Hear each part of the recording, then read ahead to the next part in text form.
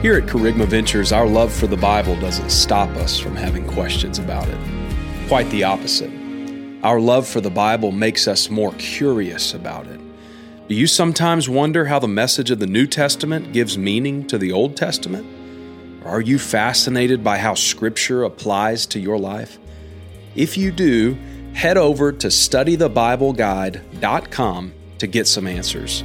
Listen, we've got a simple guide to give you. It's free, and it's packed with practical tools to help you study the Bible. That website again is studythebibleguide.com. And thanks for listening to this Kerygma Ventures podcast. God bless.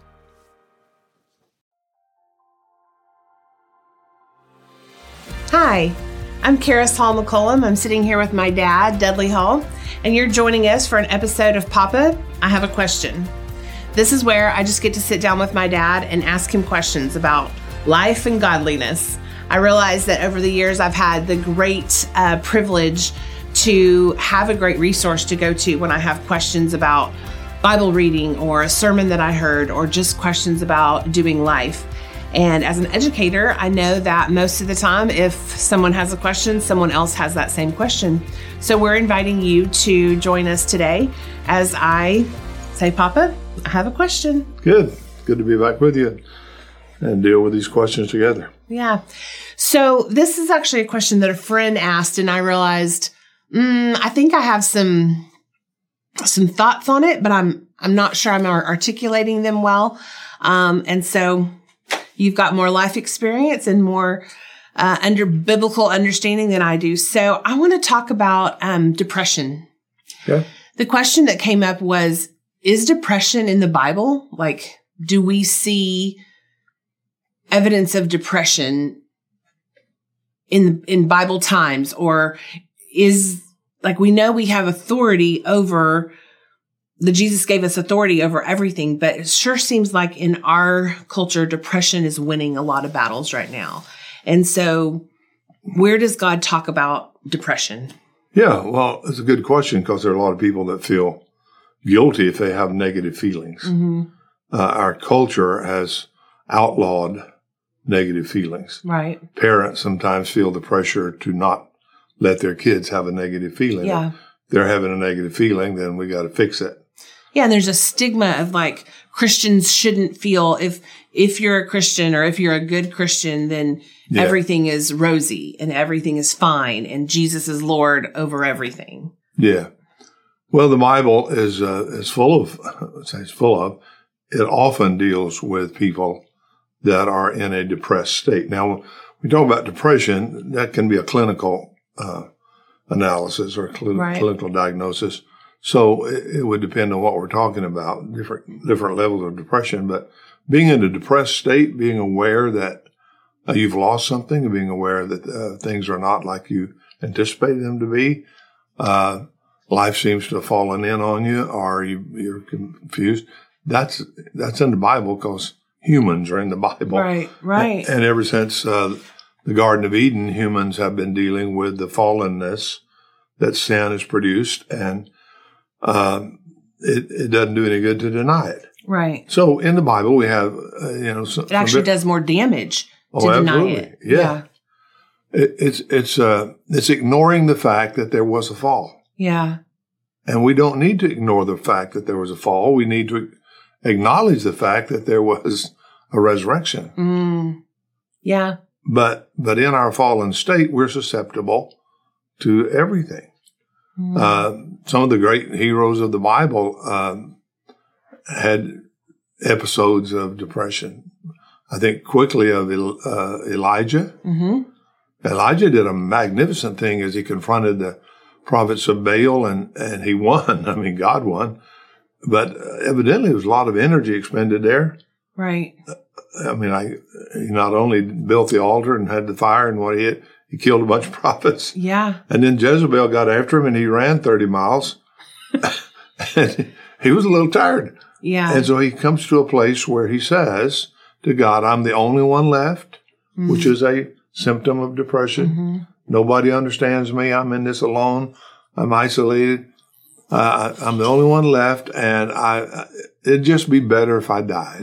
Which is another statement of depression of Yes. I'm in everybody's way. I'd be better if I got out of here, whatever. So God doesn't come and say, shame on you, Elijah, for being human. He comes and he says, I'll send some ravens to feed you, and I want you to take a nap. And here, lay down by this pool and drink water and refresh yourself. Mm-hmm. So there's some very practical things that where the solution is telling us what the problem is. He's depleted. Mm-hmm. You can be depressed out of depletion. And then I think about in the New Testament, John the Baptist, he had a magnificent ministry and he was preaching boldly and whatever, but he got put in prison. And he was disappointed. And so he sent his disciples to Jesus to say, was I wrong? Mm-hmm. Are you the one we were expecting, or is there another? And Jesus answered and corrected his disappointment and said, let's look at what the promise was from a new perspective. And so John the Baptist experienced that. Even the Apostle Paul indicates in his second letter to the Corinthians, he says, God is really interested in comforting you, but in comforting you, it is predicated upon the fact that you're going to need comfort. Right. So he said, we went through some terrible affliction, persecution, deprivation, and whatever, to the point that we despaired even of life. Mm. Well, that might not be clinical depression, but that's a depressed state. Yeah, absolutely. And so he said, we realized that God was letting us experience the depth of the depression so we could discover we don't depend upon ourselves, but we latch on to another source of life. Yeah. So there are lots of reasons for depression, but to answer the question straight out, yes, it's in the Bible because humans are in the Bible and because fallenness is a real thing and it affects every aspect of our life, including our feelings, our perceptions, our perspectives, and all of those go into whether or not we're having negative feelings, positive feelings, or whatever. And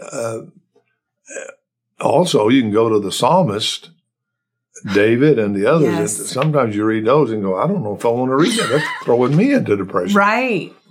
So negative feelings are not negative, are not sinful. Right. It's just being real, but realizing that even when I am feeling my worst, and even when I am at the point of despair, there's hope because of what God has done in Christ. And so sometimes all I can do is say, I know you're there. I can't see you. I don't feel you. I know you're there, and I'm going to be here till I can see you. Yeah, that's good. I hadn't thought about John the Baptist, but his statement of, was I wrong? What he's saying is this reality doesn't match. Yes. My picture of reality is not matching walking this out, which is a statement of depression of like, all of a sudden I don't recognize reality anymore. Or people would say like, I'm living in a different reality or, that kind of thing. And he needed someone to point out. In this case, he got the best. He got Jesus pointing out, oh, no, let's turn this back. This is reality. Yeah. Which brings up a good point that we need people in our life to help us point out that reality of like, hey, you're seeing things this way because of disappointment or frustration or because it didn't happen the way you thought it was. You're seeing things this way, but let's look at the truth. Let me help point you to true reality. And maybe you can do that with just a conversation with Jesus, but maybe you need a person. Maybe you need a father. Maybe you need a spouse. Maybe you need a friend. Or a counselor who's saying, hey, let me help you, get back to looking at real reality. Yeah. And as brothers and sisters in Christ, we need to realize that oftentimes you can help somebody without having a degree in psychology yourself. Mm. I think of times when I was in a depressed state or, sometimes it was just somebody saying, it's not as bad as you think. Mm-hmm. Or somebody going, you know what? We've thought about that long enough. Let's go do so and so. Mm. sometimes that's all you need. Mm-hmm. You just need an outside voice shocking you into reality, yeah. which is what Jesus was doing with John the Baptist. And then sometimes you do need somebody to listen for a long time, yeah, and help you work through your story. Yeah. Because usually when we're in a depressed state, we misinterpret our story. Yes. And oftentimes there's layers. Yeah. Of like, I viewed it incorrectly because I viewed it incorrectly because I viewed it incorrectly. Yeah. Because I viewed it incorrectly. So we have to unpack that. Yeah. Yeah. That's good. That's really good. There might be another question in that. Could be. But not today. Okay. Thanks for joining us for Papa, I Have a Question. Join us again and send me your questions. Thank you so much for listening to the Kerygma Ventures podcast.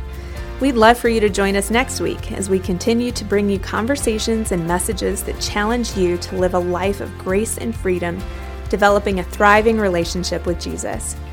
If you enjoyed today's episode, would you share it with someone in your life who you know would be encouraged to hear it? Thanks again, and we'll see you next week.